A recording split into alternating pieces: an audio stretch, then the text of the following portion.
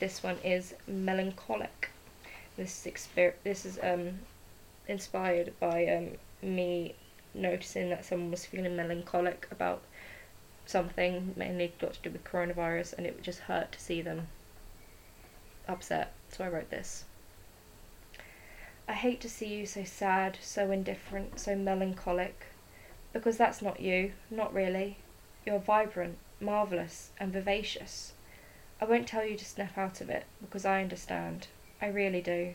Because I've been where you are. I often revisit where you are, even now.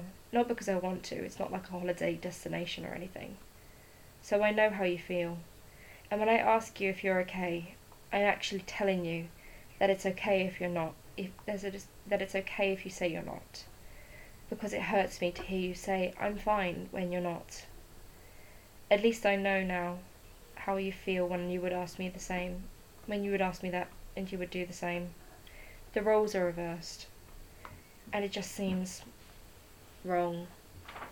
So yeah, my experience about mental health and seeing another person go through it, it's just really hard for me because I really know what they're going through, and it just hurts that even though I can offer them advice, I know that they're not necessarily going to take it in because of the place that they're in at the moment. They can't get the help yet, but I just wanted to let people know that I'm here and that I know where you've been and that it's possible to come out the other side of this. So yeah.